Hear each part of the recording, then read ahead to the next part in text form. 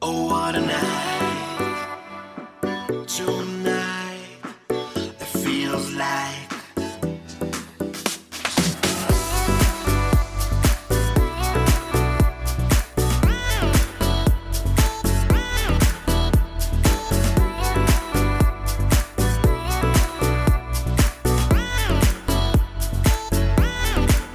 I've got eyes for only you, baby, and you're the reason why.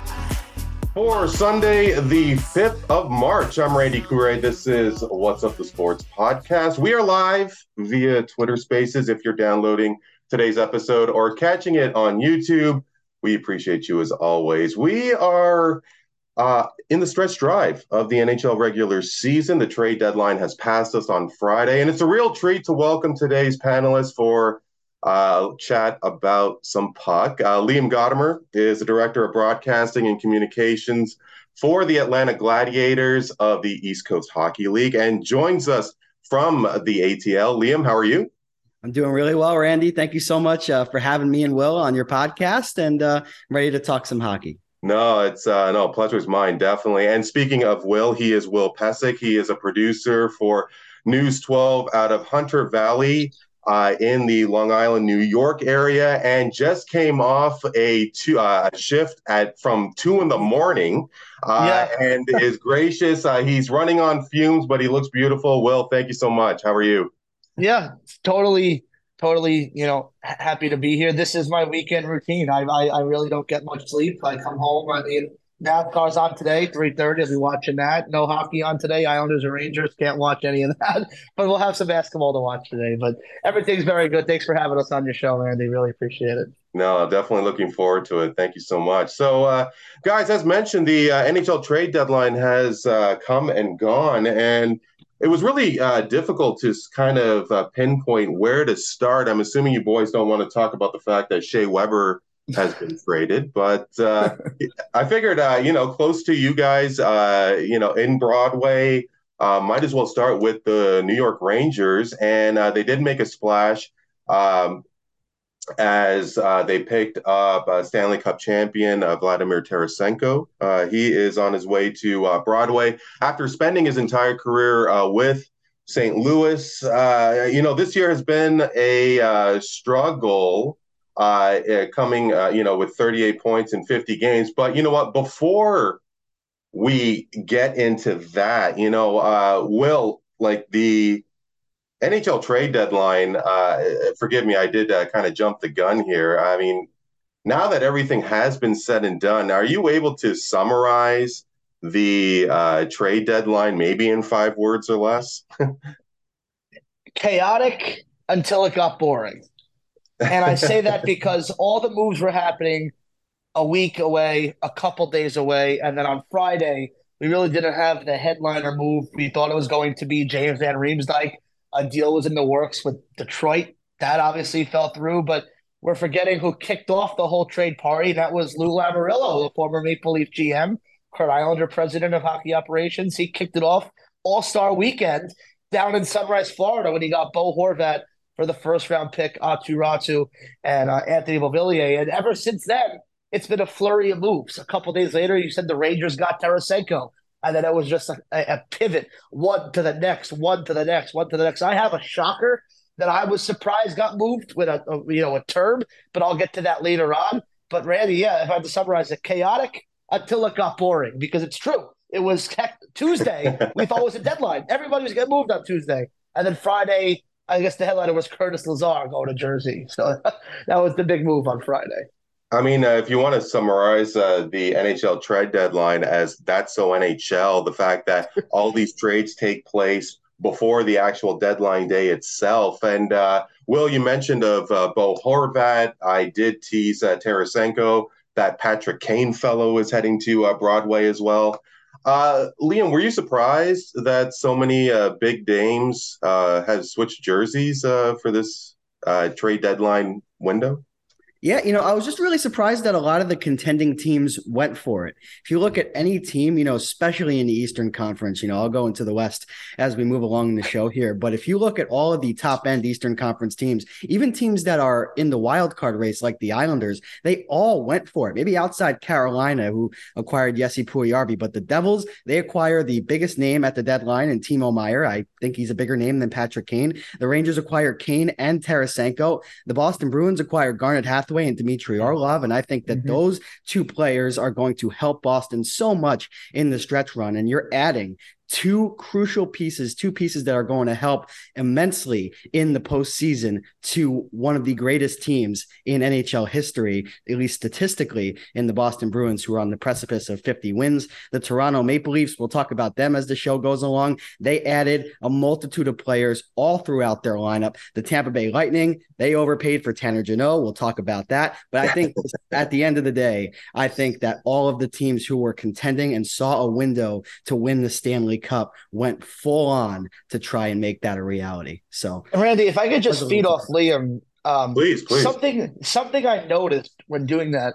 Liam said all of the Eastern Conference teams went for it, but can we make the point that the winner of the East is going to win the Stanley Cup? Because aside from the Dallas Stars, who got Max Domi, the Eastern Conference had all the big moves.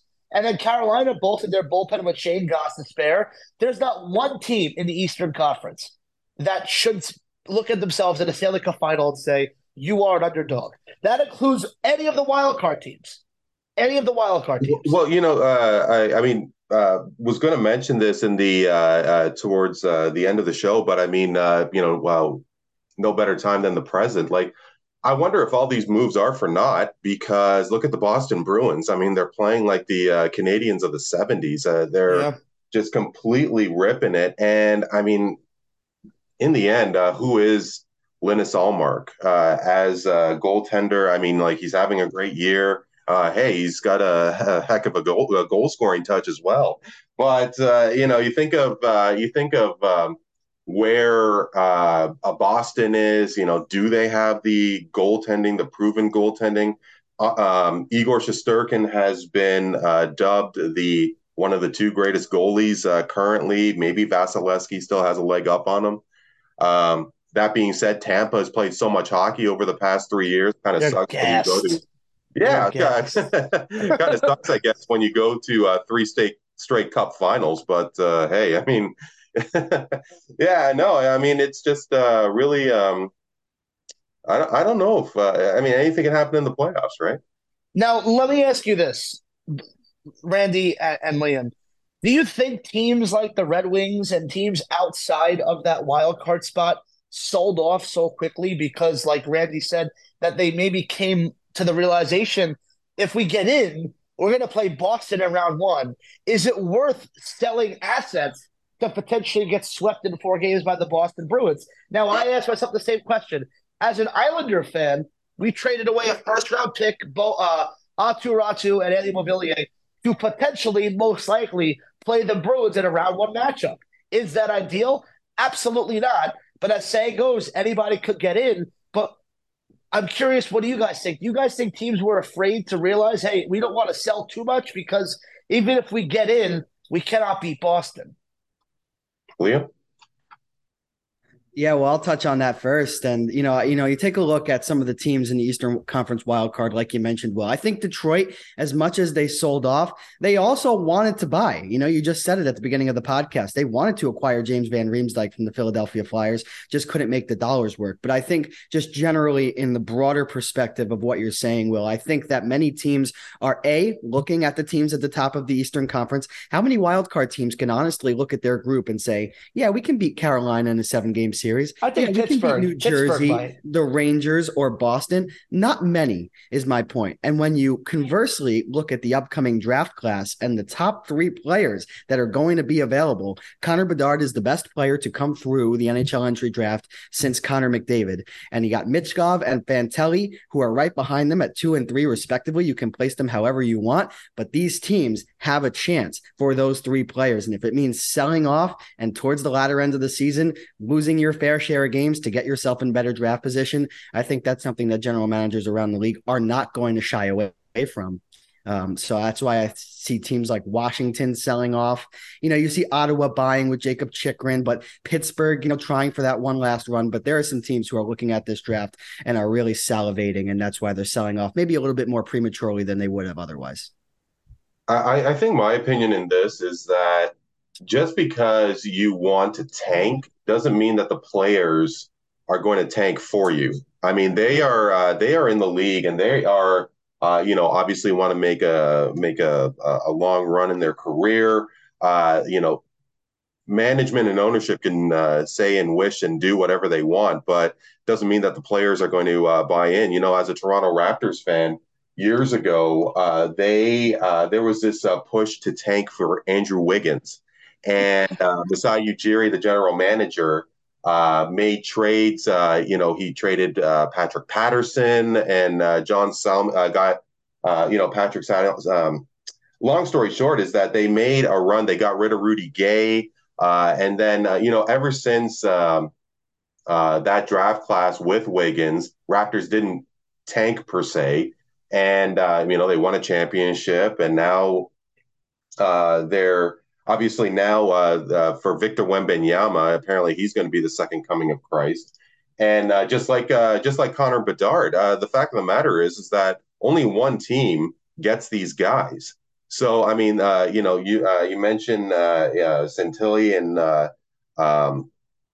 are they at the level of Connor Bedard? Apparently not. So, I mean, like, throw away a season, but you have such a limited chance, to get this blue chipper. And if I can add to that, you made a really good point, Randy. And I'll direct our attention to the Ottawa Senators, who came out earlier in the week prior to the trade deadline and said, we believe in this group. We want management to believe in this group. It was Derek Brassard who just had his 1,000th game against the Rangers and, of course, scored 2 goals. But I digress. But again, that is the Ottawa Senators front office listening to their players and understanding that they're not going to tank for us and that we're close enough to the wild card race. And that's why they went out and acquired a big piece at the deadline. And I'm sure we'll talk about as the show goes on. But you make a really good point, Randy. And for sure, prospects at the end of the day are just prospects. And as hyped up as Mitch Gov and Fantelli and Bedard are, you never know until they hit the ice how they're going to impact players, teams around the NHL. Well, I mean, Liam, and that's something that I wanted to touch on too. I put it out on Twitter yesterday. Shannon Hogan, who reports for the Islanders for MSG Network, she asked Lou Lamoriello that same exact question. Is in recent memory, they've traded away all their first round picks, right? 2019, they traded away for JG Pageau. The following year was Kyle Palmieri and Travis Zajac. This year was for Alexander Romanov. Next year's was for Bo Horvat. So they asked the question to Lou Lamoriello, you're trading away all your first-round picks to win right now. What does your future look like? And Lou Lamoriello simply said, he said, look at all of our guys who we got for a first-round draft pick. I signed them to long-term deals. Pageau got 6. Palmieri got 5. Romanov got 3. Bo Horvat got 8. And he said, look at the guys who they took. Are any of them going to have an impact now or in the next 4 or 5 years? The answer is no. So teams are realizing, hey, if we don't have a shot to win number 1, number 2, maybe even number 3, go all out. Vancouver got a first-round pick from the Islanders for Bo Horvat. That's top 12 protected. Vancouver said, you know what? We don't view that pick to be worth anything. We'll trade it to Detroit. Welcome, Philip Roddick.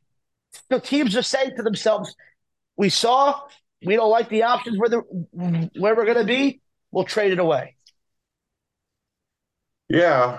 And I mean, Vancouver, we're going to touch on Vancouver because, I mean, that team just seems to be an absolute dumpster fire. But, I mean, anyway, we'll get to that in a few moments. What I did want to show, fellas, obviously with Will being in New York and Liam now in Atlanta, in case if you guys weren't aware, Canadians are really into hockey. And the fact of the matter is that NHL trade deadline is basically a hockey fan's Christmas. And it's basically morning, afternoon, and evening of trade deadline day coverage. I did want to show you guys what TSN looks like during trade deadline. And you can see that we have a full crazy beyond panel of I'm counting 12 people at the various desks. And it's no different for the other sports station, national sports station here in Canada. I do have to ask, fellas, in a hockey perspective, does anything even remotely come close during trade deadline day coverage in the U.S.?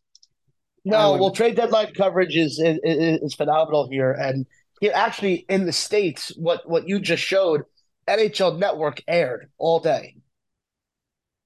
Mm. So I But know. Sorry, let Liam, please. real quick, on the flip side, I will say that the coverage of the NHL by ESPN in the United States, who currently has a deal with the National Hockey League, is abysmal. Michael Kay showed up on First Take, the show with Stephen A. Smith, and he was asked who is going to be the first New York team to win a championship. And he smacked his hand on the desk and said Rangers. And the first words out of Stephen A. Smith's mouth was, "Oh, Lord, they don't count. They don't count." And even the host said they don't count. We're talking about real sports here, baseball, baseball and football and basketball. He didn't say real sports, but of course, that's what many people are insinuating. And it was received with a ton of backlash. So, Randy, I'll actually disagree with Will here, and I'll say that the panel that we just saw in that picture on TSN is unlike anything we'll see in the United States. Look, Will is absolutely correct in that the NHL Network airs exactly that, but they don't put on their own production like that. Right. They're only posting that because, or they're only showing that because they know that that is the epitome of hockey coverage on NHL fans' Christmas Day, which of course is the NHL trade deadline. So I think that the coverage of hockey in the United States is subpar, to say the least. And but at the same time, I understand why that the United States and ESPN, they don't cater to hockey as much. I love hockey; it's my favorite sport, right? But in the United States, right, Kevin Durant and Kyrie Irving, they all played on the same team here. James Harden played on the same team here. That was the story in New York, was the Brooklyn Nets for many, many years. The Mets getting Scherzer, DeGrom, Verlander, that was the story. The Yankees and Rodon, that was the story. Hockey became on the back burner because people in New York don't know much about the Islanders or the Rangers that much. Like on a typical day, you turn on the sports radio in New York, today they're talking about Ja Morant and the gun allegations in the nightclub in Memphis. But if you turn on sports talk in Montreal, they're talking about the Montreal Canadiens. That's the difference between the two countries, is that this time of year, hockey is an afterthought. But come playoff time, Randy, Liam can attest, come playoff time, everybody's a hockey fan. I'm an Islander fan that say, game one today, we winning. I'm like, where have you been all year? Where have you been all season? It's true. Everybody all of a sudden now is a Ranger fan. Patrick Kane, Ranger fan. I'm like, where have you been all season? Trade deadlines here. We're going to jump out of the bed. Come on. So Liam's right. USA will never see the coverage Canada gets, but NHL Network does air that, and they have no choice because they can't put on that type of production because Canada just outdoes everybody in that category. Well, why is that? I mean, we are going to talk trade deadline. No, I swear, I promise. But no, this is such a great conversation, and it's something that I am personally interested in. Hockey fans in my country are interested in. Why hasn't it taken off in the U.S.? I mean, I just think because basketball is superior. I think But so is football. Notice respect to the great country of Canada, but out of all the football teams, there's not one in Canada. The closest one is the Buffalo Bills. Out of all the NBA teams, there's only one in Toronto. Where in the NHL, you have Vancouver, Montreal, Ottawa, Calgary. There's so many teams in the NHL that they have the multi-country coverage. And now the NHL is trying to expand their league into Czechia, into Germany, into China, where the NFL is doing the same thing, but with England. So I think in the United States that they care more about what Kevin Durant is doing now in Phoenix. They care more about if the Chicago Bulls were going to trade for Zach LaVine to the Knicks, and if the Knicks are going to get Pascal Siakam. And now spring training's happening. What's going to happen? And same thing with baseball, right? There's only one team, and that's in Toronto. You guys had the Expos. But I think the United States, they just cater more to what sports that they know drives the most force. No, I completely agree and get that. But I mean, why doesn't it drive? What now? there's a couple of theories off the top of my head, and boys, I'd love to get your opinion on this. Is it because basketball and football players have more personality? Hockey players, I mean, honestly, it's like watching linoleum curl, I swear. Like, with all due respect, I mean, like, there's nothing more that I love to see than my Maple Leafs win a Stanley Cup. But they don't have much of a personality, number one. Number two, is it possible that the United States is not the most superior at this point? I mean, obviously, when it comes to Olympic hockey, 1980 was a miracle on ice, a major sports story in the United States. But they haven't won when NHL participation took place. World Cup of Hockey, it's not a consistent 4-year stretch. Is that something that may be a reason why? Well, Randy, I'll attest to your first point about the NHL players not necessarily having a ton of personality, and I wholeheartedly agree with you.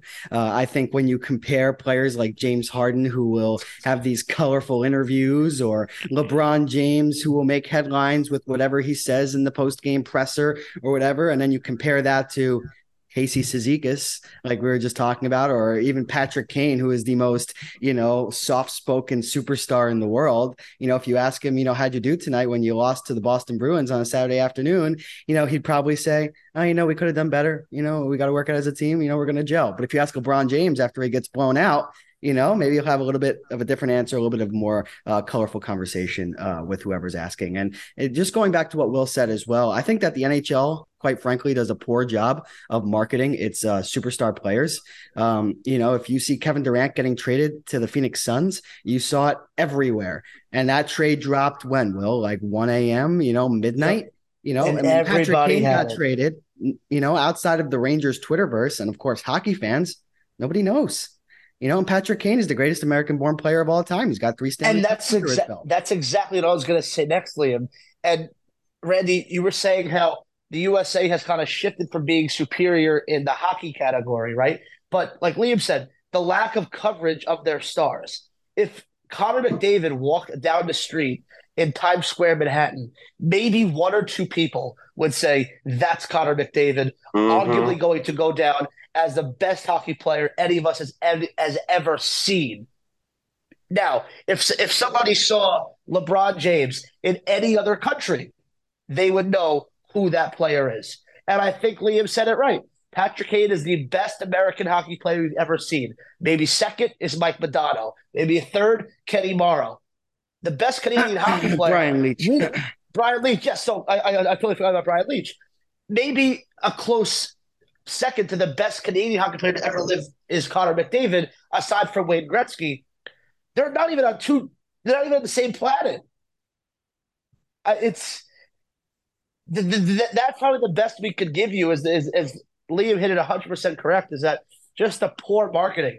ESPN is the worldwide center of sports, and their best coverage to talk hockey is they don't count. They don't count. You have on the same network where they host the Stanley Cup final. And they're competing with the NBA finals the same time of year. That's the difference. You have the Boston Bruins, who are having a historical season, and you have the New York Rangers, who just acquired the greatest American-born player of all time, in addition to adding Vladimir Tarasenko a few weeks before that. And you know what they're talking about on ESPN? Aaron Rodgers, who's not even playing. So that really tells you all you need to know. I mean, the coverage of our favorite sport in the United States is subpar, like I said earlier. And Randy, just to go back to your point, just to circle back to the top here, hockey, Canada is the premier country for hockey. And I have no problem as an American saying that.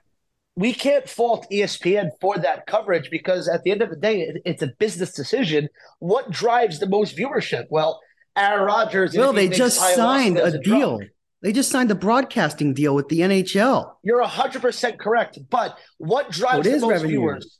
Aaron Rodgers talking about him doing ayahuasca and going away on a darkness retreat for 4 days, or the Rangers acquiring Patrick Kane. What's the more driving of a story? It's going to be Aaron Rodgers, and that's why ESPN does those things.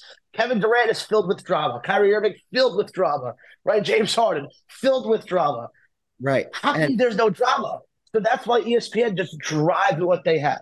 And I definitely see your point, Will. And, I'll just end it on this. There was a reason why Stephen A. Smith needed to go on his cell phone later that night after that infamous segment with Michael Kay and said, I love the Rangers. The Rangers are great. So there's a reason why he had to backtrack on his words. Clearly somebody from the NHL, I hope it was Gary Bettman, wasn't happy with the series of events that took place on the ESPN's coverage, of sports. And, they probably had some strong words, and Stephen A. Smith had to make a public apology via his cell phone later that night. That tells you all you need to know. Yeah, no, it's a shame.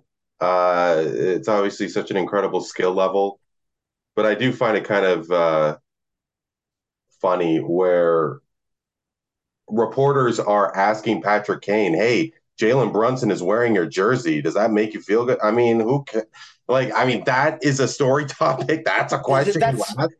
You're 100% correct, Randy. That is the epitome of hockey coverage in the United States. I'm sure you've seen it by now. The famous SNL skit, "Let's Do That Hockey," right? Where the guy couldn't pronounce Brady Shea's last name. So they pretty much made fun of hockey because who cares about hockey in the United States? Sports talk show, Boomer Esiason, who was a NFL great, played for the Bengals, played for the Jets. He's a diehard Ranger fan. His son-in-law is Matt Martin on the Islanders. He tries to talk hockey every day on his show. They immediately get shut down saying nobody cares about hockey. It's just a lack of poor coverage in the United States. Again, and I firmly believe it's because more people care about what's happening with John Morant, what's happening with the Mets, what's happening with Aaron Rodgers and ayahuasca, the darkness retreat, what's happening with Zach Wilson, hooking up with his friend's mom. I mean, that's the driving point here in the United States. It's true. I mean, this is what happens in the United States in sports. And I'll say it till the day I die, till blue in the face. The NFL has a ton of characters, but I'll never forget my time watching the Brooklyn Nets with those guys on the team, because that was a fun time to be a fan and say, wow, New York is being laughed at because of these three idiots who are on this basketball team. And that's why they get more coverage, because the NHL doesn't have that. Well, I hope that'll change, but I completely agree with what you're saying, but I distinctly remember, and it just feels like that the gloves are off when players and coaches are talking to media during the playoffs. When Brandon Pruss was on the Canadiens, he called Sens coach Paul McLean a fat walrus, and why can't that dialogue happen throughout the regular season as well? I mean, there does seem to be a little bit they're loosening up a little bit, but I think safe to say, with due respect, that the NHL does have some work to do regardless. Randy, just one more thing if I can. Please, and Liam can attest to this too. Liam, would you feel that hockey, the NHL here in the United States, gets publicity for the wrong reason? And I'm saying this because the most I've heard any show, any paper, any journalist, any publicist talk about the NHL is when Ivan Provorov or the Rangers decided to not wear the LGBT jerseys. And I think that hockey in the United States gets a bad rap for that. Lee, do you agree that maybe that's the most coverage we've seen, was that they're covering hockey and it's for the wrong reasons and not the right reasons? I do agree with that. Which gives hockey like a bad rap a little bit. Yeah, I agree with that to a certain extent. And I think it's, controversial coverage. That's what's going to draw viewership. Of course, if Patrick Kane scores 2 goals in a game, guess what? Ivan Provorov not, showing up for Pride Night and not wearing the Pride jersey and refusing to wear it, that's going to be more important than Patrick Kane's 2-goal night at MSG. So I think you surmised it really well. And I think, again, just what Randy said, just hockey coverage in the United States has to be better, and the NHL has to do a better job at marketing its players. But I think if you asked any fan around the league, a majority of them would concur with my statement and all of our statements that the way that the NHL markets its players is not good enough. And I do agree with you that specifically in the United States, the majority of coverage that is put out there for the league is more negative than it is positive. Again, there is no more positive a storyline than Patrick Kane joining the New York Rangers. And they shrugged it off as it was nothing. So. But I mean, take a look at the temperature and the tone during the Spitting Chicklets podcast. Now, I'm not saying that coverage should be as graphic as Paul Bissonnette. I mean, I think Biz Nasty is awesome, but I mean, he gets a little too much.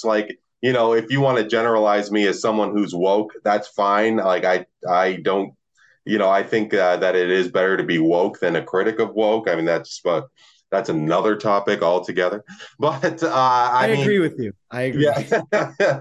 But I mean, you take a look at the traditional conservative, stuffy approach of most hockey players, and then you go with Biz Nasty, and it's like, why? How come there isn't a medium that hockey coverage and that the league can't figure out? But that's exactly why TNT gave him the job on that panel as an analyst, because he has that personality. Trade deadline coverage here in the States, right? You probably saw it. They had Bo Horvat talk, and the first thing Biz Nasty could say to Bo Horvat is, your team is flat out boring to watch. It's boring hockey. You need to fix it. And that was cool because we never have people talk like that about the sport in this country. Liam's 100% right. Patrick Kane gets traded to the Rangers. They get one Instagram post. LeBron James breaks a scoring record. It's on every front page. It's a headline for weeks and months to come. It's 100% true. So people, you can hate him, you can love him, but it's the guys like Paul Bissonnette that are going to help this game grow because of his personality and the way he interacts with people on social media. It kind of drives the focus a little bit. Right? Well, I'm sorry. I think one comment that does help as well was Lamoriello saying that Horvat's contract was for too long and for too much money.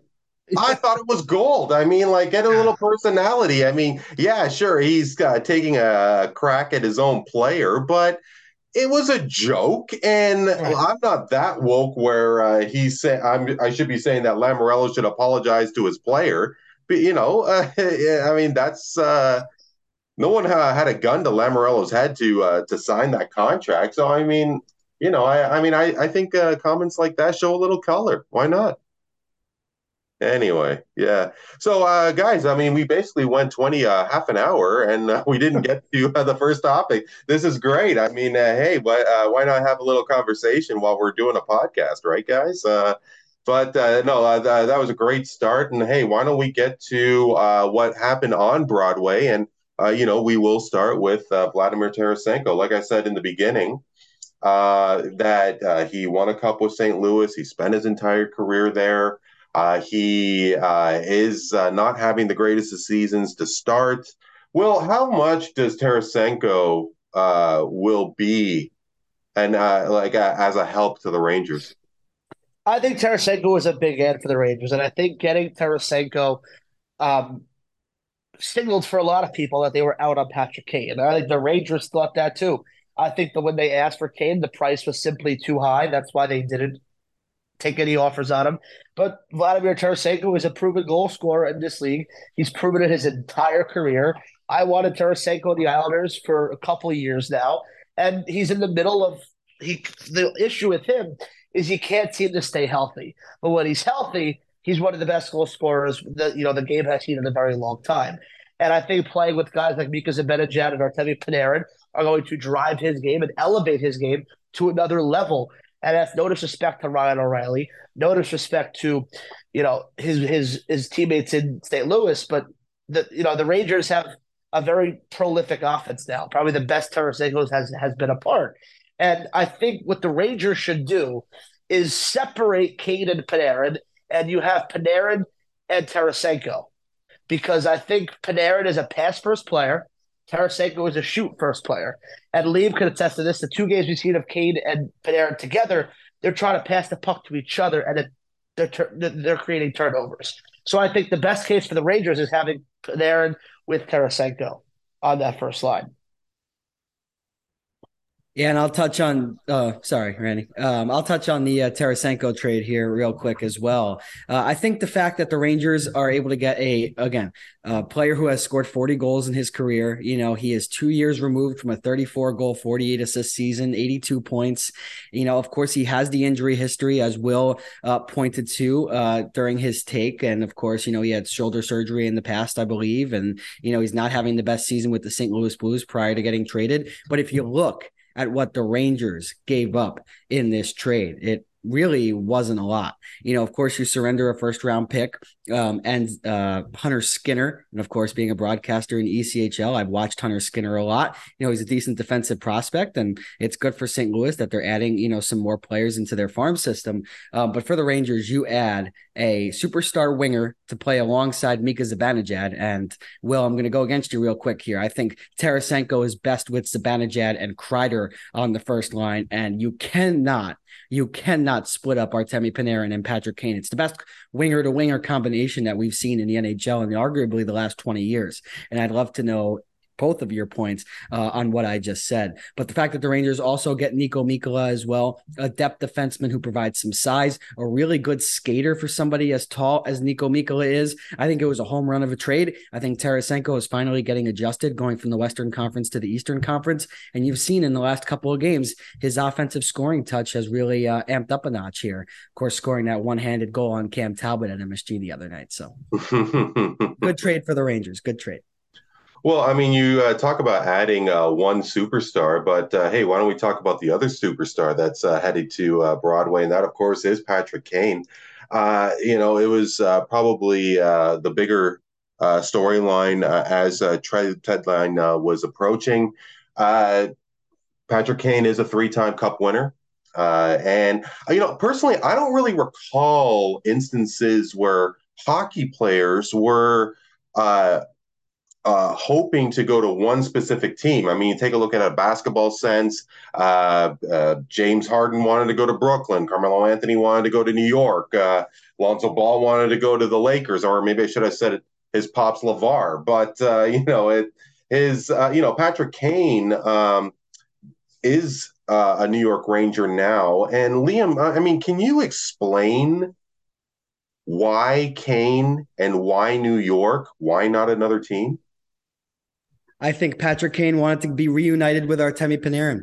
I think Kane realized that the last time where he had a line mate that was adequate enough to work well off of him and, subsequently allow him to provide some opportunities on the other side was with Artemi Panarin. And unfortunately, their time in Chicago was cut short, which is something that was really disappointing for me at the time when Chicago decided to trade him to Columbus for Brandon Saad 1-for-1. I understood why Chicago made the deal. They wanted to get the band back together, but Artemi Panarin was a superstar. And Randy, going back to your point that you just made, the moment that Patrick Kane came out and said that he was disappointed to hear that the Rangers acquired Vladimir Tarasenko, in that moment, he became a New York Ranger because he went to the Chicago Blackhawks, and the Blackhawks front office, they knew that if they did not trade this player at the deadline, he was going to walk as an unrestricted free agent for nothing. And even if he didn't walk as an unrestricted free agent for nothing and you re-signed him, yeah, you're bringing Patrick Kane back for multiple years, but he's not going to inch you any closer to a Stanley Cup, and he's going to inhibit your ability to rebuild and retool this team because Patrick Kane, as poor as his defensive numbers and maybe offensively he's been in this season, he makes your team better. And I don't really think at this point the Blackhawks want to get better, at least, right now. I think they want to accumulate draft capital. They want to get younger, and trading away Patrick Kane helps them do that. But I really think it was Patrick Kane going to the front office and saying, I don't want to go anywhere else but New York. And Chicago had to accept whatever the best deal the Rangers were able to give them. And that's why Patrick Kane was acquired for such an underwhelming return. But I think Blackhawks fans, they understood Kane's where he wants to be, along alongside Artemi Panarin. But let's not also underestimate how hard of a choice this must have been for Patrick Kane. I mean, we don't see oftentimes a player going home, away from a road trip with the team to just settle down his thoughts. And I really think that there was a decision made by Patrick Kane here. I think if he was going to get moved, he wanted to go to the Rangers. But I think the if in that last sentence is the really important part. I don't know if it was a clear-cut conclusion from the very start, at least of the trade deadline talks when things started to heat up, that Patrick Kane wanted to leave. But I think it was the team doing right by the player and Patrick Kane going to the only other place he would want to play hockey, and that is the New York Rangers. And to end my point, I think that Patrick Kane is only going to play for two teams in his NHL career, the Rangers and the Blackhawks. I think when he goes to unrestricted free agency, somehow the Rangers figure out how to keep him around or the Blackhawks re-sign him. I don't think he plays anywhere else. And I think this trade deadline shows you that. Well, the fact is that Patrick Kane is a 34-year-old veteran. And he's a surefire Hall of Famer. You guys have already declared that Patrick Kane, if he's not one of the best American-born players in the NHL, he is the best player to come out of the United States. But, Will, I mean, is it possible to get caught up in the romance of what players have done in the past? I mean, yes, Patrick Kane has won 3 cups. However, he's still a 34-year-old man. Yeah, you're 100% right to that. And I'm sure that, that went into the Blackhawks' decision on whether to keep Patrick Kane. And I'm sure the Rangers thought about that long and hard. And all of a sudden, this wasn't a rebuild by the Rangers like the letter that Liam knows that they were talking about. This quickly became a retool on the fly. And now you have a young team, and you insert them with 2 veterans over the age of 31 in Tarasenko and Kane. And now your window is to win right now, which is totally okay. I'm an Islander fan, and we have guys in their 40s. So I know what it feels like to have a window like we need to win right now. And you're 100% correct. And I think Liam said it well. He's not great defensively, and you saw that yesterday in the game against the Bruins. And that's going to happen. That's going to happen, but when he scores, there's no when he scores, there's no doubt he's arguably one of the best right wingers in the game when healthy and when producing at that high level. But for some reason, looking at highlights, looking at his season this year, whether it was he didn't want to be in Chicago no more, whether the team was flat, I don't see the same Kane that I did 5 years ago, and that's okay. That's okay. That's okay. But I think when you watch the highlights back to the guy who won 3 cups and scored the only goal in NHL history that only the goal scorer knew was scored and nobody else in the building, of course, the game in Philadelphia, he's not the same player that he was. And that's totally okay because even at 50%, he's still one of the best hockey players in the NHL. I did think that was kind of a shame that it was so anticlimactic, that overtime winning goal. I mean, Blackhawks hadn't won the cup in so many years, and the only person that knew that he scored was Patrick Kane himself. But anyway, we digress. I mean, hey, it's been a long time since the Rangers won a cup. I mean, closer to my part of the world, it's been a long time since the Toronto Maple Leafs won a playoff series, let alone the Stanley Cup. It's been, 19 years, 2004, I think, since the Maple Leafs made it to the second round. And they're making some noise this trade deadline, fellas. I mean, they picked up the likes of Luke Schenn, Jake McCabe, and, of course, they picked up Noel Acciari as well as Ryan O'Reilly as well. Will, there's a number of names have been dealt to Toronto. I mean, do you think it moves the needle at all? Well, here's what I was going to say. And I think Kyle Dubas realized another year, first round exit, I'm gone, and so is Sheldon Keefe.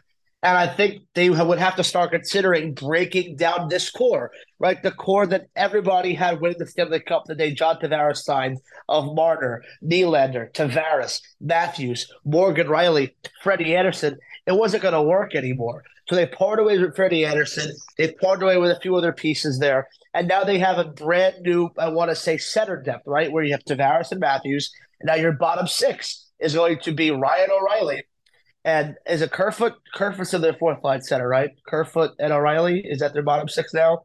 Who's They have Aston Reese there. They have Callie Aston Reese? Yeah, David Camp. so they have a lot. They have a lot of options there, but the thorn in the Lightning side, the Maple Leaf side, is the Tampa Bay Lightning, and they continue to find third line players who grind opponents down. We saw it last year with Nick Paul. Now they get Tanner Jeannot. They had Yanni Gourde. They had Blake Coleman and Andre Palat. They let these guys leave. They replenished their bottom six like nobody has ever seen. But Randy, do you think what they're doing now is enough to beat the Lightning? I want to say yes, but the only problem I have is the goaltending. Matt Murray, Andrei Vasilevsky. We all know what's happening. Game 7, there's going to be a goal that Matt Murray wants to have back, and it's going to be the story all over again. You think it's going to be Murray? Sadly. But Liam knows I don't like the Leafs, but I do like their chances in round 1. I really do. I think they got a lot better defensively, bringing in O'Reilly. They are very deep at defense now. Very deep. Eric Gustafsson, believe it or not, leads their D-men in points. Not Morgan Riley. Eric Gustafsson. That shows you how deep they are at defense. Well, I mean, respectfully, and maybe it's just the cynical, pessimistic Leaf fan in me, but I think that they'll win because, and it appears that the Leafs and the Tampa Bay Lightning will be playing in the first round. I think that one of the reasons why they'll win is because Tampa's played so much hockey over the past 3 years. I mean, I am not confident. Who can be confident in Matt Murray and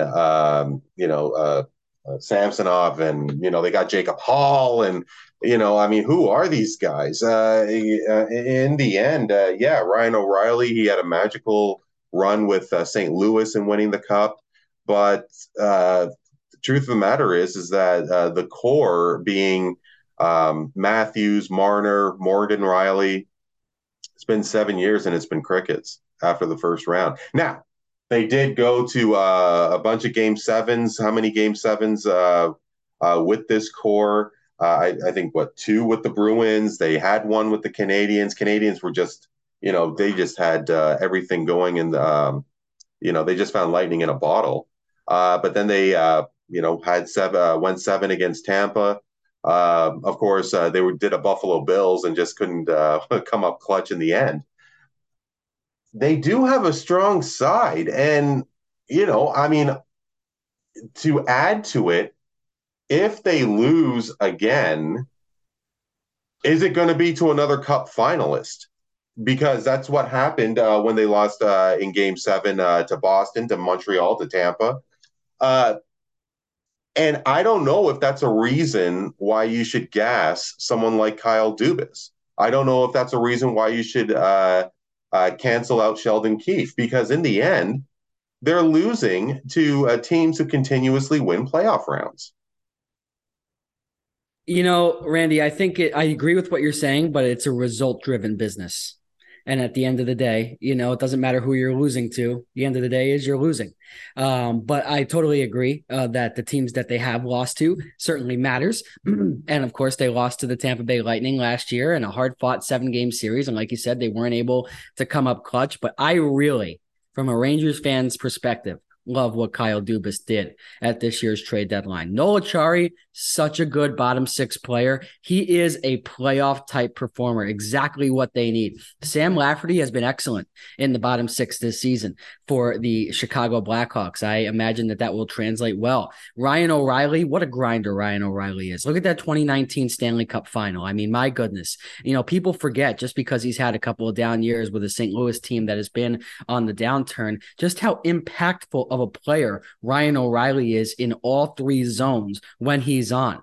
If the Maple Leafs get the Ryan O'Reilly from earlier this season with St. Louis, the one that isn't producing, okay, you know what? You chalk that up as a loss. It's the play, he just maybe is over the hill a little bit. But you know what? I would beg to say that the Maple Leafs are going to get the Ryan O'Reilly of old. And I'm saying of old, even though the Ryan O'Reilly of a couple of years ago is exactly what they need. And Randy, if you look at their defense, I mean, oh my goodness. I mean, TJ Brody, Mark Giordano, Eric Gustafsson, What a trade that was by Kyle Dubas. That might be one of the top 5 trades that Kyle Dubas has made, trading away Rasmus Sandin to the Washington Capitals. And I know it's probably controversial in Toronto circles, but you get back Eric Gustafson, who has produced a lot of points on the back end, as Will alluded to during his take, and a first-round pick. Randy, I'd love to know your answer to this question. Will, you as well? Right now, if you're the Toronto Maple Leafs or just a playoff contender, who would you rather have on your back end, Eric Gustafson or Rasmus Sandin? I'm taking Eric Gustafson all day. Yeah, I mean, I would take Gustafson for sure. And I mean, a lot of people were, getting critical of Sandin. I mean, it took him a while to sign. He wasn't really having that season that people were expecting. Gustafson had this history. So yeah, sure. Between the two, it's Gustafson without a doubt. I mean, that being said, it's just. Where does playoff experience factor in here? And I mean, yeah, maybe the Leafs do have playoff experience. They just don't have a winning culture here. Does that make a difference? It does make a difference for sure. But again, I think that Kyle Dubas has done all he could with the roster that he has and the situation that he has to try and change the culture from being the way it is and the way it's been in past years to a winning culture, like you said. And I will echo Will's point to end my take on the Maple Leafs here. If they are going to lose in the first round to the Tampa Bay Lightning, there's one reason, and it's who's in net. And I don't think it's going to be Matt Murray. I think it's going to be Ilya Samsonov.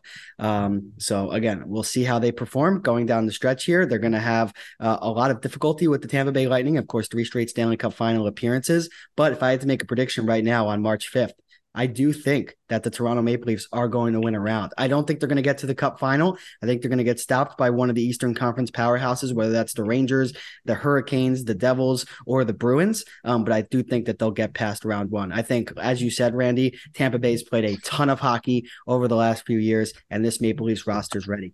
And Sheldon Keefe is a good coach, too. I like Keefe a lot. I have to agree with Liam, just briefly. I think, when push comes to shove, like you asked me today, who's going to win in a 7-game series? I'm going to take, the Maple Leafs. However, you ask me a month from now, that may change. I'm taking the Leafs right now because you see John Cooper making a statement last night by benching Kucherov, Stamkos, and Point because they were producing. It's because they're gassed. They went to 3 straight Stanley Cup finals. They don't have a summer. They don't have an off season. It's just back on the grind. So you ask me today, I'm taking Toronto. You ask me a month from now, my answer could change. But I think the Maple Leafs could win the series. And again, it's going to come down to the goalie. But again, we'll just have to wait and see. Yeah, talking a little hockey with Liam Gaudimer and Will Pesic. And guys, if we could continue with hockey, and of course, down the street from me is the Ottawa Senators, and it was a pretty emotional debut, home debut for Jakob Chychrun.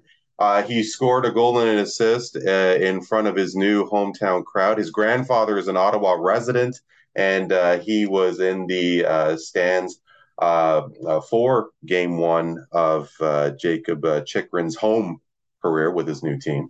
Liam, I mean, don't count out the Sens. They're winners of 5 straight. Not a lot of people were expecting Ottawa to make a run like this. Now they picked up Jakob Chychrun as like a solid and sought-after piece, leading up to trade deadline day. How surprised were you about Chychrun going to Ottawa? I wasn't really surprised, to be honest. I thought that Ottawa was one of the teams that had noted interest for a while. And of course, they're always looking for help on the back end. And they need a number 1 defenseman to play alongside Thomas Chabot. And Jakob Chychrun, Arizona really fumbled the bag with that entire situation. I think they held him out way too long. I think they were way too stingy. I mean, why didn't Arizona want to retain cap on Jakob Chychrun? I mean, they're retaining cap all over the place. I mean, in order to get yourself a better return, why wouldn't you do that? I mean, I think that to be the reason why they took a deal that included less prospects, less draft capital by the Ottawa Senators, I think was a little ridiculous. I didn't like that move on Arizona's part, but for the Senators, they jump in on a situation that they saw that they could take advantage of, and they did. and they're 32, 26, and 4. They're probably one of the more disappointing teams at the beginning of the season because, of course, they have the awesome offseason where they bring in Claude Giroux and they bring in Cam Talbot in goal, and they have all these young prospects, your Shane Pintos, your Jacob Bernard-Dockers, your Josh Norris, who I think is the most underrated player in hockey, but again, I digress. But the Senators find themselves 3 points behind the Pittsburgh Penguins and 4 points behind the Islanders. Ottawa, they have played the same number of games as Pittsburgh at 62, and they played 3 less games than the Islanders, only trail them by 4 points. Now, what do I talk about with games in hand? You need to win the games in hand for them to matter. But the Senators, they look locked and loaded to sneak into a playoff series here. And if they sneak into that second spot and end up facing Boston, I won't sit here and say that they'll beat them because they won't, but they'll give them some trouble. They might push them to 6 games. So I like what the Senators are doing. They are building to creating sustainable success. And I'm excited to see what they're able to do going into the offseason here. But good for them. I'm happy that they're pushing towards the playoffs. And they got Jacob Chychrun. I believe Jacob Chychrun's being paid $4.5 million for the next few seasons. That's the best contract of any defenseman in the NHL. That's a win. That is a win. Liam, I think you asked why the Senators didn't want to retain salary. I'm going to say it's because he was a disgruntled player. Everybody knew he wanted out for the past 3 seasons. The team was not going anywhere. And I think the biggest fumble was them and the Blue Jackets keeping Gavrikov and Chychrun out of the lineup and no trade being imminent. To me, that is absolutely NBA-like, and I don't like it. The players don't like it. Players want to play. Players want to practice. And you getting told, we're going to hold you out for trade-related reasons. Well, a trade better be close. It better be close, not 3 weeks later, like the Senators did with Jacob Chychrun. And you know what happened? Their trade stock went down the toilet.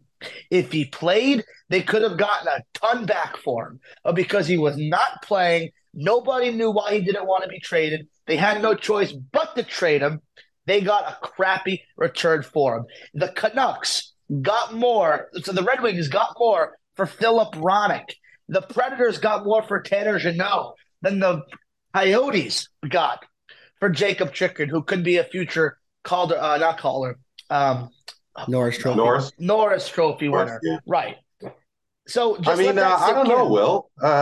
Respectfully, I'm wondering if Arizona made the right move. Now, I don't like it either, but injuries, as we all know, can happen and can completely sewer the team even further. I don't know if I'm convinced that Chychrun's value went down because Arizona benched him. I think it's more because they weren't willing to retain. That's what I think. Yeah, and I think a part of it is because you're sitting here now as you're the Coyotes, and teams are calling it on Jacob Chychrun, and they're saying, what do you want for him? And what do they want? 2 first-round picks and a prospect? And I think they could have gotten that if they just played him a little bit more. He wasn't even practicing. They wouldn't let him practice. Yeah, it's a whole fumble by that entire organization. They're still paying Andrew Ladd. They're paying Pavel Datsyuk, and they would not pick up $2 million to pay Jacob Chychrun. At that point, you're asking yourself why. I think it was because he was disgruntled. And I think, all kidding aside, I think that could have driven his trade value down. When you look at a team like the Washington Capitals, why do we want to give you 2 first-round picks to a guy who might want to demand a trade out of our team? I think that has something to do with it as well. Yeah. Honestly, and we were talking before we went to air here, and the Coyotes are going to be going to Arena in Tempe. They do have something going on. And the question is, I've always wondered if Gary Bettman is making the right move staying in Arizona, the Phoenix area, because it's taken a long time for the Nashville Predators to get going. And now Smashville, you take a look at that Yellow Sea during playoff time. You look at Carolina, like the whole storm surge, which hockey purists absolutely hated. And now Carolina is a really hot ticket. And, Randy, if I can just jump in real quick to your point about Nashville, I've been to Nashville once in my life. That was last year in the summer, and I want to go back. There was no hockey played. They got swept. What was it? 4 games to Colorado. Every single person there, the day I was there, waited online for season tickets because the Hmm. atmosphere there is through the roof. Well, hold on. Let me jump in here because I was in Nashville in December. I was there for a trade show, and unfortunately, the Preds were playing in the afternoon during that show. They were playing Ottawa, I believe, and my director and I were big hockey fans. Couldn't go to the game. After the game lets out, and we're having dinner right by Bridgestone Arena, and there is a sea of people in Predators gear. It's Yeah. beautiful to see. Yeah, it is. And you might not see that in Arizona. I don't think you will. I think Arizona has the kind of like the Atlanta Thrashers, right? Well, No, but that's what I'm saying. it, Get a couple it of can't playoff fit. wins in there. What could happen, right? Like, I mean, is there going to be more of an interest? Because Arizona has sucked since they've been in the league. And it's also about like where you're located too. And I've never been to Arizona. I bet it's beautiful down there. But Randy, you've been to Nashville. You've been to the Broadway Strip. You don't have to be a hockey fan to be like, this place is sick. There's bars on every corner you look at. Mhm. It's a thriving atmosphere. The Tennessee Titans play literally a 2 minute walk down the road. Everything is where you need on Broadway there. That is a hockey atmosphere. You know what it is? A family of four comes down. They're in town on vacation in Nashville. Oh, there's a hockey game going on. Let's go. It's rowdy. It's raucous. It's a great environment. I don't know if Arizona really has that. I don't know if they have that there. But you know what city I do think has that? If they are looking to move, I'm going to say it's not Seattle because they just got a team, and it's not Atlanta. I think if they're going to bring a team back, bring it back to Hartford. Bring it back to Hartford. Hartford. Already got the Wolfpack, Will. What are you going to do with the Wolfpack? I went to school in Connecticut for 4 years. They love hockey. They're Ranger Islander fans. They want their own team back. It might work. For Well, me, I I think mean, it's Quebec or Houston or Alpharetta. I mean, okay, let's look at this in a long-term sense. Okay, so to back up a minute, I was in Vegas and went to a Golden Knights game during their first season. It was against San Jose, absolutely raucous. It was such a great experience. The music, the in-game presentation, phenomenal. Um, Personally, though, I wonder, and Will, I'm sure you're going to chime in. I wonder if Hartford is too small a community because I think that's the problem in Quebec City. I mean, given the fact that it is predominantly French, like I don't know if you guys have been to Montreal. They do have a split. There's a lot more bilingual people in Montreal. Not the case in Quebec. Like back in the day when the Nordic were in the league, like the PA was purely in French. Montreal, it's both languages. I'm kind of going outside the box. To me, Houston doesn't make sense with the Rockets, with the Texans, college sports. I'm wondering Milwaukee, Portland especially with Vancouver and Seattle. I'm wondering Kansas City. I don't know about, and I mean, like a lot of people were thinking about a second NHL team in Toronto. I don't know if that's going to work either. A mature market like Toronto, which, by the way, I don't think is the hockey capital of the universe. It's the Maple Leaf capital of the universe. That's another story. But I mean, I'm wondering because I mean, this is a community. If you're not a Leaf fan, you're going to be a Canadians fan. You're a Bruins fan. Maybe you're a Rangers fan, Flyers. Uh, who's going to cheer for a second team in Toronto? But I mean, like you have, with Kansas City, they're clamoring. They don't have an NBA team. Is it like those kind of communities? Will, I mean, you said Hartford, though. What are your thoughts with the other cities that I had mentioned, for example? Let alone Yeah, with like you're not Houston, in. let alone with Houston, Yeah, with what Liam said. you're not entirely wrong that the whole city of Hartford is just too small to expand the NHL, right? So it's coming to a point now. You look at where they're going to Vegas. They're going to succeed wherever they go. It's Las Vegas. You're going to get tourists. They're going to go to hockey games. It's a big market. They just moved the Oakland Raiders to Vegas.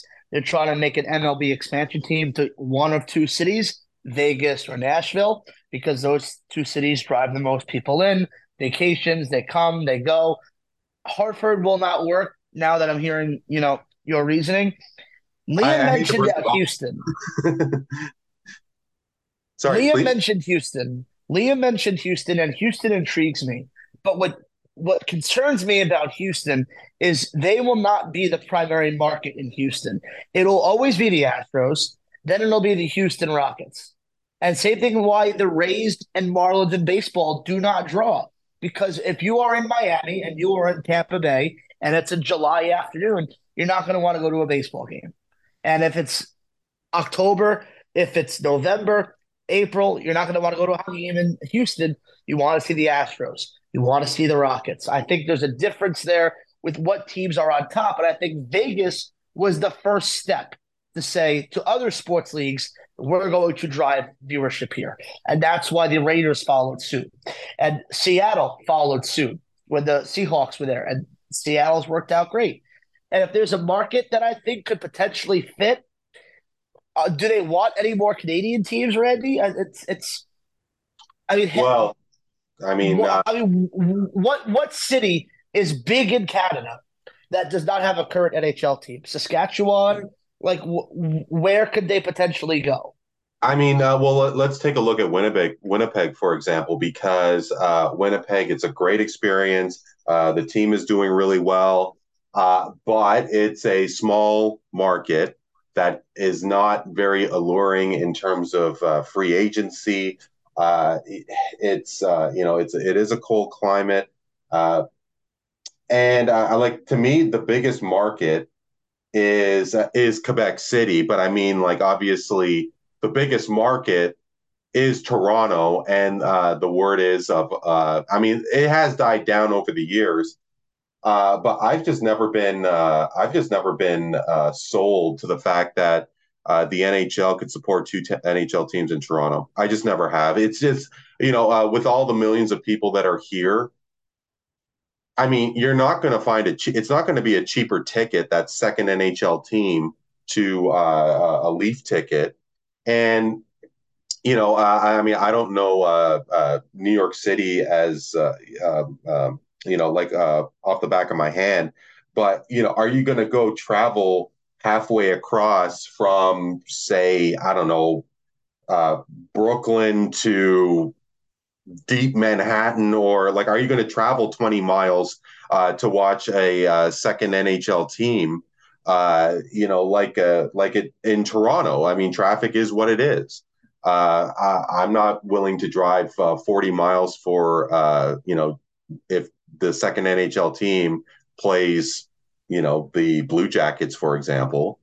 And respectfully, I mean, like I think the rivalry will be intense. I mean, if a second NHL team comes to Toronto, I'm going to hate them more than the Canadians. But I just don't see it. I mean, in Quebec, I think there's going to be a honeymoon period, but I think they'll go back to the reason why the Nordic left, 25 years ago. Randy, just really quick, I have to jump off in a second. But I want to say, first of all, thank you very much. This was an absolute blast. I lost track of time because we were having so much fun No, for talking sure. about all this stuff. Liam and I do a podcast, and I'm sure Liam will 100% agree with what I'm going to say. You are more than welcome to join us on our podcast. No, absolutely. 100,000%. You're one of the people that we've stayed in touch with from Colorcast. We have a couple other people, but you have been fantastic. So before I go, I wanted to say thank you.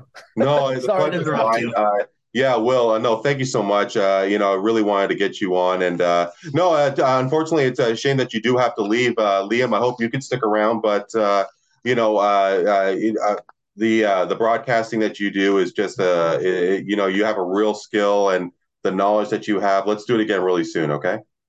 Thank you very much, Randy. Appreciate it. Liam, I'll Yeah, talk get to some you soon sleep, as man. I always. mean, yeah, get some sleep. You might be gassed. Yeah, go take a It's nap, bud. Come on. it's it's I really can't complain. It's a hard time waking up at 2 o'clock in the morning, and then I look at the clock and I'm like, man, it's 5 a.m. and I'm ready for a cheeseburger. I'm ready for a steak, Hmm. and it's just Hmm. like so. I'm gonna go get some rest. So thanks a lot for having me, and you're more than welcome on our show anytime. So Looking forward to it. Thanks so much. See you, man.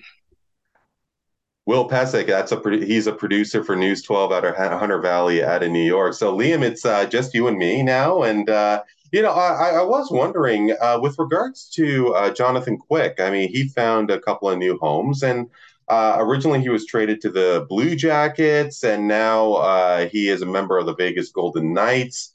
I mean, in your observation, was this like a traditional three-team trade?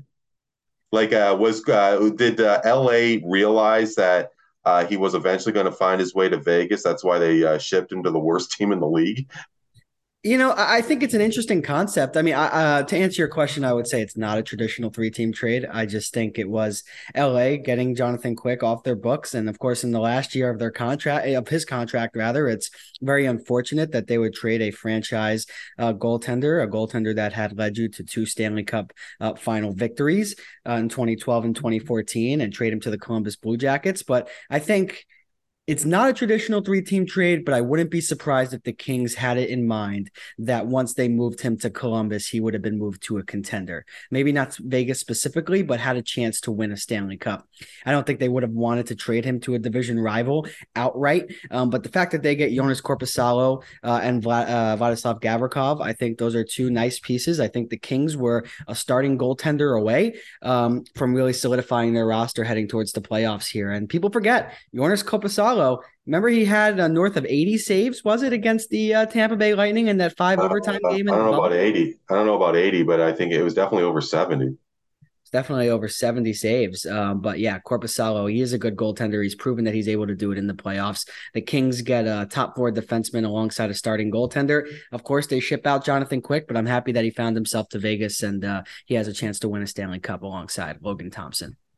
Well, you were kind of alluding to the fact that you don't think that LA did Quick a dirty and send him to Columbus, but I mean, should have LA just look for their better interests? I mean, yes, Jonathan Quick did lead the Kings to two Stanley Cups. He's probably going to have some sort of ceremony regarding his number at some point.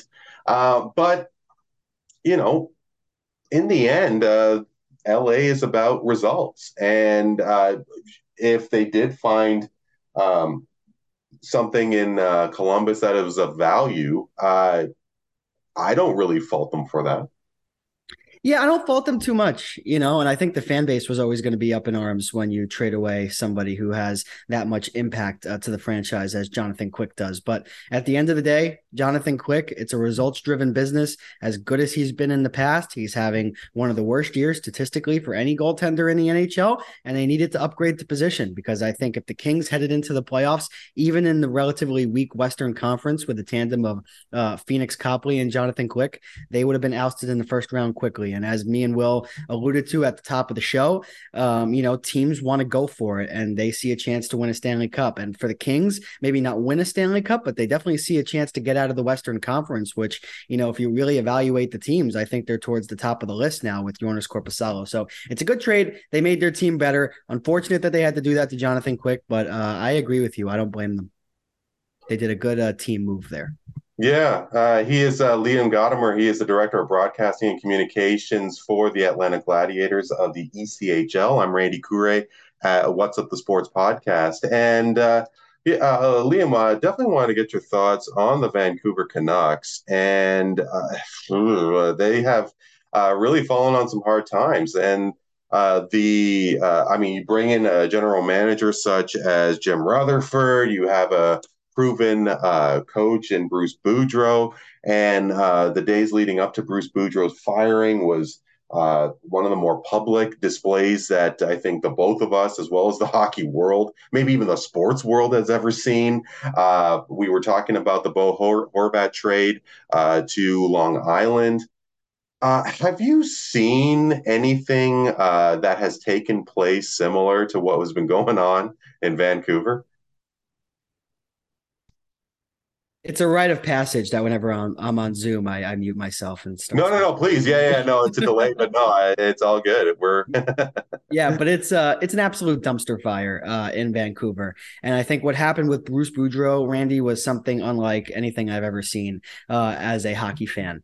And to come outwardly and say, as Jim Rutherford did, that there's going to be a coaching change behind the bench while Bruce Boudreau is still the head coach of the team is just really deplorable.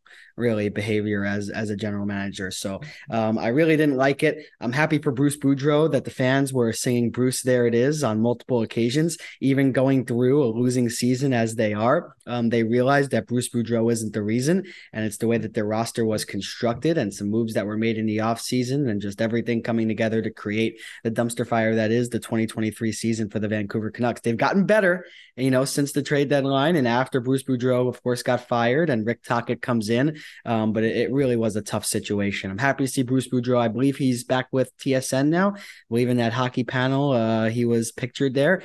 So good to see him back on TV. I hope he gets another head coaching job. And just the main point I want to make is the reason why the Canucks were having as much struggles as they were, especially early on in the season, does not fall solely on Bruce Boudreau. And I think Jim Rutherford was wrong in how he evaluated his group and subsequently his coaching staff.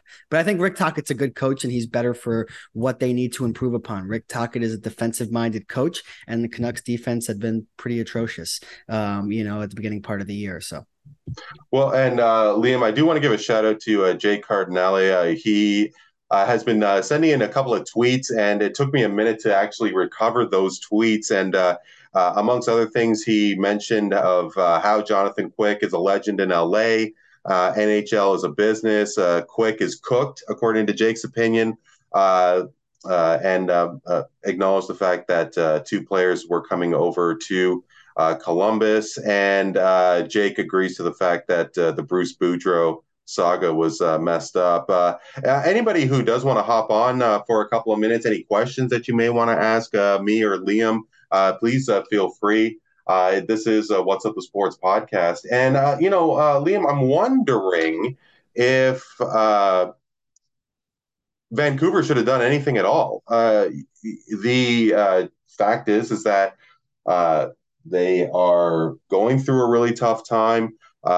They do have the ability of drafting one of the greatest players potentially in Connor Bedard.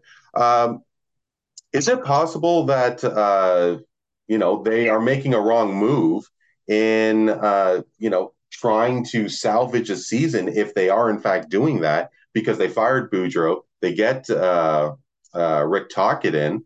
Why not just maintain course and then hope for the best with regards to where they finish for the draft lottery? Yeah, I just think that it's not wanting to accept where you are as a team. And I think the trade where they acquired Philip Roenick and traded away the first round pick that they acquired from the Islanders. I mean, the Vancouver Canucks throughout their entire history, even when they have been trying to rebuild or retool, they have consistently traded away draft picks. And in a year where they need to accumulate young players and accumulate those picks, they trade away one that they received from their franchise player and what is a very, very deep 2023 draft. So I didn't understand that move for Roenick. And especially if you're going to make a trade for a top four defenseman, why aren't you going for Jacob Chychrun if they went for about the same asking price? Maybe Chychrun went for maybe a third or fourth round pick more than Roenick did. But, look, for the Canucks, just looking forward, I evaluated their team prior to the trade deadline, and I see pieces here. I don't see an entire rebuild. I see a number one center in Elias Pettersson. I see one of the best players to come over from the KHL in quite a while in Andrei Kuzmenko. He's in Vancouver. Not a lot of people like to talk about him in the United States, but he's been one of the most impactful forwards, on the Canucks this season. They have a number one defenseman in Quinn Hughes, and they have a number one goaltender. Even though he's having a bad year, I still have belief in Thatcher Demko. And thank goodness the Canucks didn't trade Demko, trade Pettersson, trade Quinn Hughes prematurely, because even though they're in a little bit of a tough spot as an organization, they have a solid head coach and they have foundational pieces at the positions that matter: center, defense, and goaltending. Well, Liam, I'm guessing that you know Jake Cardinelli. He was a Colorcast subscriber, just like myself. Your show was with Will. Jake, I know that you are on mute right now. Jake, how have you been, man? A fellow New Yorker with Liam here, a fellow Rangers fan. How have you been, my man? Yeah, I got something right now, so I figured I'd I've been on both your shows, like you guys do. I know Liam, I know you got the gig with the ECHL team, which is I think is really cool. So I saw you guys were talking trade deadline, so we got a great trade deadline. So I want to talk about. I'm not sure if you probably did, because I know Liam's also a Rangers fan. But I want to talk about what the Rangers did. They made a couple moves I like. They made the move for Vladimir Tarasenko with St. Louis, and then they got the young defenseman Nicola in that deal too, and then they got Patrick Kane. They got that deal done. I thought they were good moves with Tarasenko. He's not the guy that's gonna like he did the one time against the Rangers, weave through the entire defense and score this highlight reel goal. And he's not going to score 30 goals anymore, but he's still a solid top six forward. And I think it makes the team better. You give up Scotty Blythe. He wasn't doing all that much this year. He wasn't even getting. He was a healthy scratch. You have the one prospects and then the two draft picks, then the one first round. And for Kane, you just give up the two picks. It could be a first round, could be a second round, and then I think the third or the fourth round. So Kane, similar to Tarasenko, is not the guy that's going to give you 30 goals and 90 points anymore, like he has been.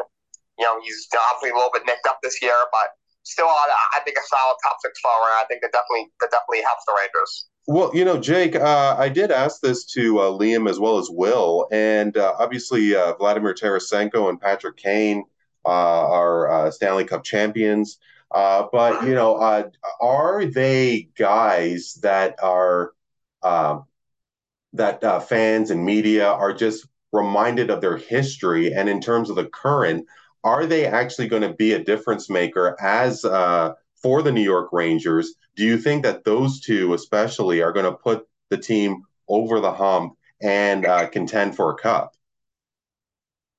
I think they're in that like tier with. I think the Boston Bruins, you could argue, are on a tier by themselves. I don't see anything that they don't. I don't see a single weakness on the hockey team. The Boston Bruins, I think if you think the Rangers are in that, at least in that conversation with the New Jersey Devils and the Carolina Hurricanes. If you want to put Tampa in that conversation, because they've been to 3 straight cups, they've won 2 of them. In order for them not to be the favorite, you could argue someone just has to beat them, and no one's done it yet. Are they going to? On paper, they probably aren't as good as they were last year. They went to the finals last year for a reason. You just look at the 6. You have Marin, Zibanejad, Chris Kreider, Tarasenko, Kane, all in that top 6. There's not that many teams that they're not playing right now. You need last year he's been a little up and down this year. To start off, he wasn't as good. Then he kind of found his stride, but now these last 4 or 5 starts, he hasn't played great. But his last couple have been a little better. So I think if Igor can find himself towards the middle of the season, which was not that far off from last year. Last year, he stood on his head. He played out of his mind. I know in front of him, they have been fantastic. I love that first pairing of Flexen Lindgren. The second pairing, Chuba and Miller has been okay. In the third pairing, they've kind of switched guys with Schneider, and now you pick up Cole. You got one big guy there. I think this is a very complete team. I think they could go probably as far as they did last year. Yeah. Couple more before we do sign off here. And Liam, of course, we did go through a bunch of trades and so on. But was there a trade that jumped out at you that could be a real difference maker as leading up to the playoffs and um, during the run for the cup? Yeah, I think that there's one move that everyone's talking about and one move that not a lot of people are talking about. And I'll go for the obvious choice. And I think Timo Meyer joining the New Jersey Devils, I mean, that is huge. And, I mentioned at the top of the show that I thought that Timo Meyer was the most valuable trade deadline player that was available at this year's deadline. And the Devils get him. And, I went on previous podcasts before the Devils had acquired Meyer, and I said, look, you don't think that Tom Fitzgerald, the general manager of the Devils, is looking around the tri-state area and seeing that the Rangers are on the precipice of acquiring Kane at the time, acquiring Tarasenko, the Islanders getting Bo Horvat. He realizes that there's pressure here, and he brings in Timo Meyer, and he's been injured. I don't believe he's played a game with the Devils yet. He may have played one or two, but he's going to add a lot to that top six, and it's already a top six that is pretty lethal with Jack Hughes and Nico Hischier. Now, of course, Timo Meyer gets to play alongside Hischier, his fellow countrymate, two very good two-way players. The Devils got a lot better at the deadline, and they did well by acquiring Timo Meyer and not giving up any of their top-end prospects. You look at Luke Hughes, he stayed put. Simon Nemec, he stayed put. Alexander Holtz, same thing. They move on from Shakir Makumadulin, who was one of their top defensive prospects, a former first-round pick. But if you look at the broader, bigger picture of how much the Devils gave up to get Timo Meyer, it really wasn't a lot. And if they can have some playoff success and subsequently re-sign the player, that's a move I definitely look towards. And an underrated trade that I feel like not a lot of people are talking about. The Winnipeg Jets needed to make changes at this year's deadline. Had a great season, having a great season, but this recent stretch has been pretty bad.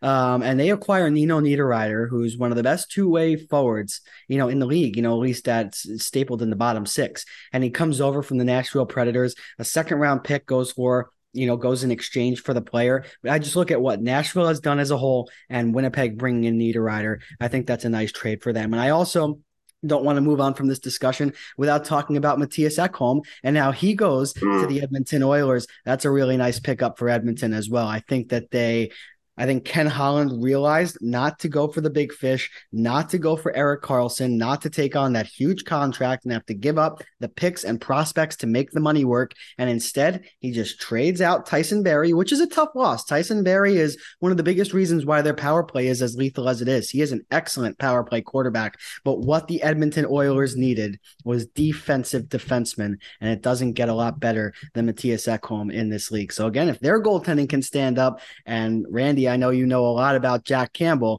I think that they'll have a nice playoff run as well. So a couple of moves I liked around the trade deadline.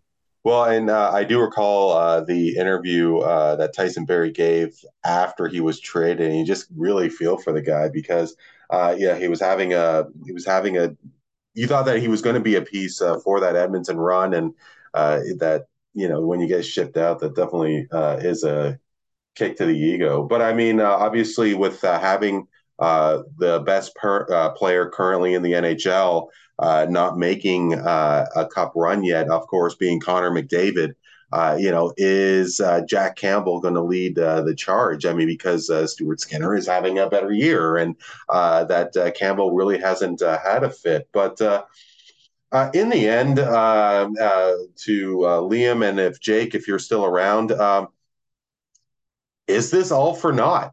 Are we seeing one of the greatest seasons that have taken place in recent memory? That, of course, being the Boston Bruins. I mean, they picked up Dmitry Orlov. They picked up Garnet Hathaway. They have not lost 10 games yet. They're just completely killing it. And a lot of people are just putting him as a surefire contenders. Liam, start with you, and Jake, if you're on as well. I mean, is there a sole person that you think is more crucial for Boston to succeed and to win this season? Is there a person more crucial, like Pastrnak you're talking about, or Yeah, like is there one person, or is it just pretty much a complete team effort? Is there one person, whether it's Pastrnak, whether it's Marchand, whether it's Ullmark, is there one person that needs to have a strong run in the playoffs for Boston?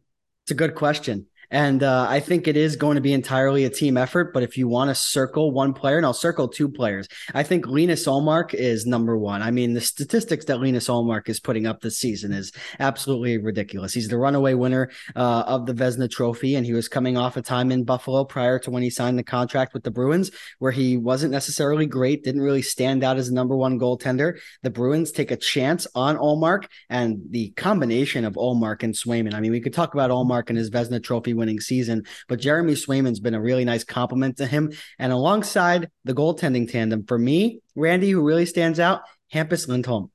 Nobody's talking about Hampus Lindholm. I mean, man, what a season he's having. He is a number one defenseman for this Bruins team. I think he's more impactful for this Bruins team on the back end than Charlie McAvoy is. That's how good Hampus Lindholm has been this season. But with that said, I do think that there's a lot to saying that is going to be a team effort that's going to push them through the playoffs. I mean, Randy, if you just look at their depth chart, Patrice Bergeron comes back for 1 year. He looks like the player that he's been during his entire tenure with the Bruins, one of the most important players to their team.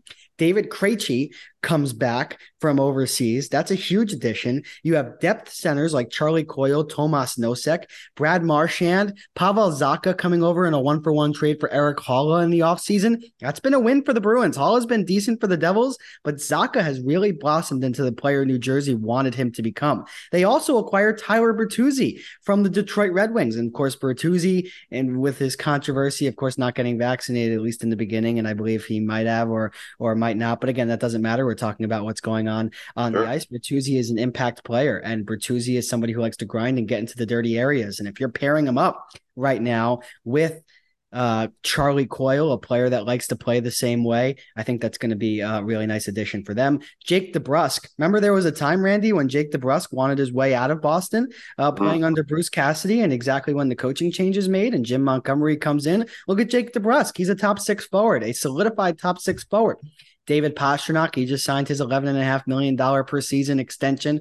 You know, we could talk for days about how elite Pastrnak is, but you look at these bottom six players. Trent Frederick, who I really like, a former first-round pick. Talk about a guy who plays with grit.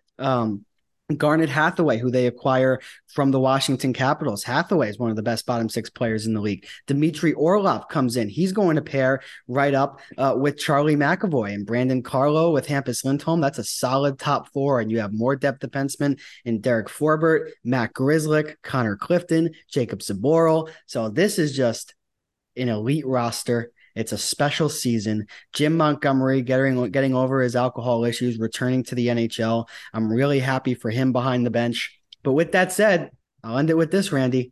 They got 103 points through 62 games. They're 1 win away from a 50-win season. They're going to win the President's Trophy. That's all I got to say. So well, how President's Trophy winners do in the playoffs. Yeah, well, I mean, I do President's Trophy winners win the Stanley Cup. I mean, there has been a history of that team being snake bit. I mean, very quickly before I ask you who you think is going to win, how do you think Alexander Ovechkin is feeling these days? The fact that it does seem that the Caps are, in a state of transition right now. It's tough, and if I recall correctly, I believe Alexander Ovechkin extended with the Capitals for, what was it, 5 years or 3 to 5 years this past offseason when he became an unrestricted free agent. And I bet he didn't foresee a retool or a rebuild or whatever the Capitals front office wants to call the moves that they're making.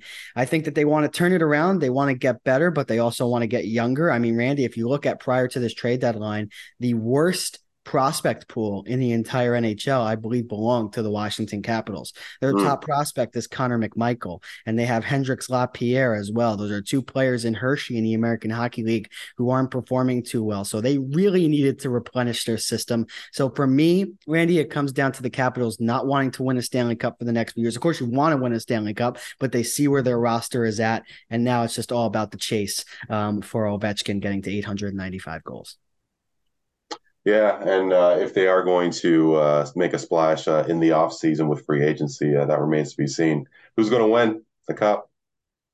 Who's going to win the Stanley Cup? Put me on the spot, huh? Yes, sir. Yes, sir. All right. Well, first, let's go into the Western Conference just to see who's going to come out. Again, we talked about how weak the Western Conference is. For me and Randy, I'd love to know your thoughts before I give away my Eastern Conference winner. I think it's going to be the Colorado Avalanche. I think they're the best team in the Western Conference. I think They're going to repeat, huh?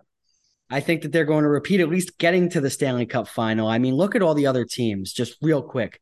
Minnesota, they were selling off parts. You know, I don't really trust their goaltending. I think Marc-Andre Fleury is a little bit over the hill. Winnipeg has struggled so much down the stretch here. Nashville and St. Louis, they're not even in the conversation. Vegas, you know, I could see Vegas making a run, but, you know, just more to be wanted from the Vegas Golden Knights for me. And of course, they're going to be without Mark Stone, who underwent back surgery. We don't know how that's going to impact their roster heading towards the playoffs. The Kings, I don't like their goaltending enough. We just mentioned Jonas Korpisalo, who had his 85 save performance in the bubble in 2020 in the 5 overtime game against the Lightning. I still don't think that gets you to a Stanley Cup final. The Seattle Kraken, I still think are too young of a team. So for me, it's either Edmonton or Colorado. And I'm not taking Edmonton, so I'm taking Colorado. Well, I mean, Colorado right now are sitting 8th in the West. And I mean, like you mentioned before, Winnipeg's been sputtering. I mean, how many people are taking Dallas seriously? I mean, you think of Ottinger, you think of who they do have. You know, again, is it all for naught? But I mean, like with Vegas. I guess solidifying their their net, you know, quick, you know, being a backup potentially. Like, is Vegas going to perhaps make a return to the Cup final? To in the end,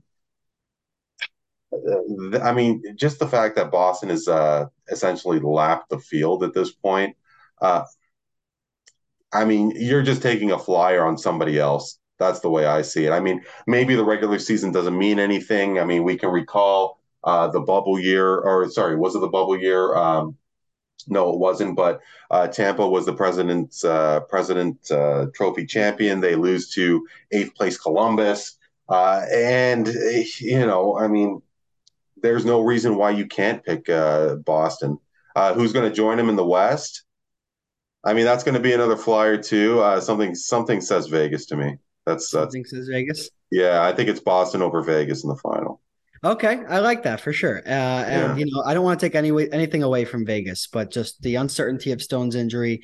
You know, their depth is a little bit different. Jack Eichel, I don't know necessarily if he's the same player that he was prior to his neck surgery. I mean, of course, he's still elite. He's still a top end center in this league, but I just don't know how well it's worked in Vegas. For me, I just mentioned that Boston and the President's Trophy is a little bit of a jinx, so I can't go with Boston. I think they're going to get knocked out in round 2.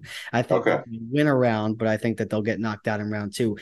Randy, I think the Eastern Conference final is going to be the Rangers against the Maple Leafs. Oh God, are you kidding? I mean, that's I mean, I love you. I love you for that to include my team with yours, but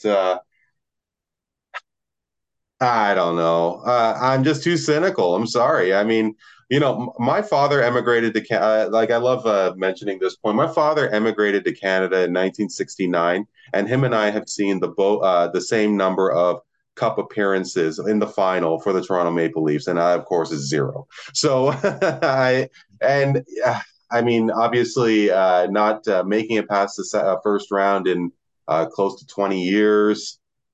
Tampa being who they are. I mean, yeah, sure, they're tired, but I mean, for some reason, I'd be more comfortable if the Leafs were playing Carolina. Maybe it's just a superficial surface thing. I mean, Carolina doesn't, I mean, they've had a strong year, obviously, but do they have that history, that track record? I don't know. New York makes the conference final. I think you got another dance partner. Sorry. All right. Well, I'm going to stick to my prediction here. I think it's going to be Rangers Leafs in the Eastern Conference final. I think the Rangers are going to win, so I think you're going to go another year without seeing the Leafs in the Stanley Cup final. And as far as who wins, I don't want to predict my team to lose, but I think that the Rangers in Colorado would be a great series, and I'd be excited to see it. But yeah, look, and as far as the Maple Leafs are concerned, and about getting over that hump against Tampa Bay, I mean, look, this roster that Kyle Dubas is putting out there for the postseason run and the rest of the regular season. It's far better than the roster that's suited up for Game 7 in Toronto against the Lightning. And you know what? I would argue that you have a better goaltender in net too. I mean, I'll ask you, would you rather have Jack Campbell in a Game 7 or Ilya Samsonov in a Game 7? I mean, it's riddled with hindsight, but the reality is that Jack Campbell, in my opinion, wasn't really the reason why Toronto lost last year. Mm-hmm. And I mean, like he went to Edmonton, and I don't know, maybe like I notice how self-deprecating he is, and I don't know if that's a fault, but he I think puts a lot of the onus on himself, and I don't think he has that kind of mental toughness. I mean, you know, with the season that he's having in Edmonton, with Samsonov having the season that he's having now, between the two, yeah, I'd probably say Samsonov.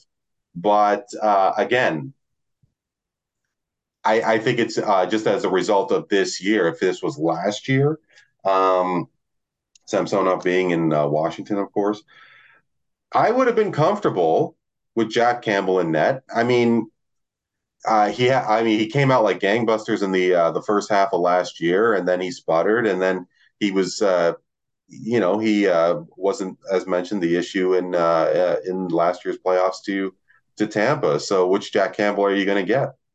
Yeah, and again, hindsight is 2020, as we both spoke about.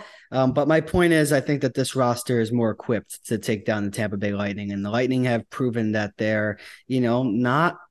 Of course, an impressive record, 37-20-5, 79 points, a .637 winning percentage. That's nothing to sneeze at.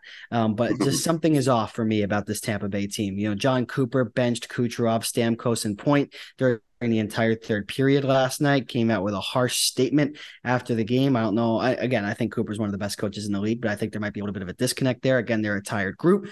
I just like the Leafs' chances, and I'd be interested to revisit this conversation after the first round to see what happened, because I think if there's any year for the Leafs to get over that first round hump, I think this is it. I really do. As long as the goaltending stands up, it's the only thing. Well, one thing I am hopeful is that whether it's during the playoffs or immediately after when the cup is awarded, that you and Will join me. This has been such a blast. I know that you guys are so immersed in all sports, and maybe we could throw in a little basketball and see how our baseball teams are doing. And between you and Will, you guys are just so passionate about sports. I mean, the knowledge that you've dropped. I mean, and everything you're doing now in Atlanta, being in your communications and broadcasting capacity with the Gladiators, continued success for you, Liam, and really, really looking forward to doing it again soon. Thank you. Likewise, Randy. And again, we're going to have you on the PNG Sports Show sometime soon as well. And I'd be thrilled alongside Will to join you back again for your podcast after the playoffs or before the playoffs start. Yeah, sounds great. We'll definitely organize something. He is Liam Godimer, as mentioned, Director of Broadcasting and Communications for the Atlanta Gladiators of the East Coast Hockey League. My thanks as well to Will Pesic, producer for News 12 out of Hunter Valley in New York. I'm Randy Courret. This is What's Up the Sports podcast. Thank you so much for joining us. We will talk to you next time.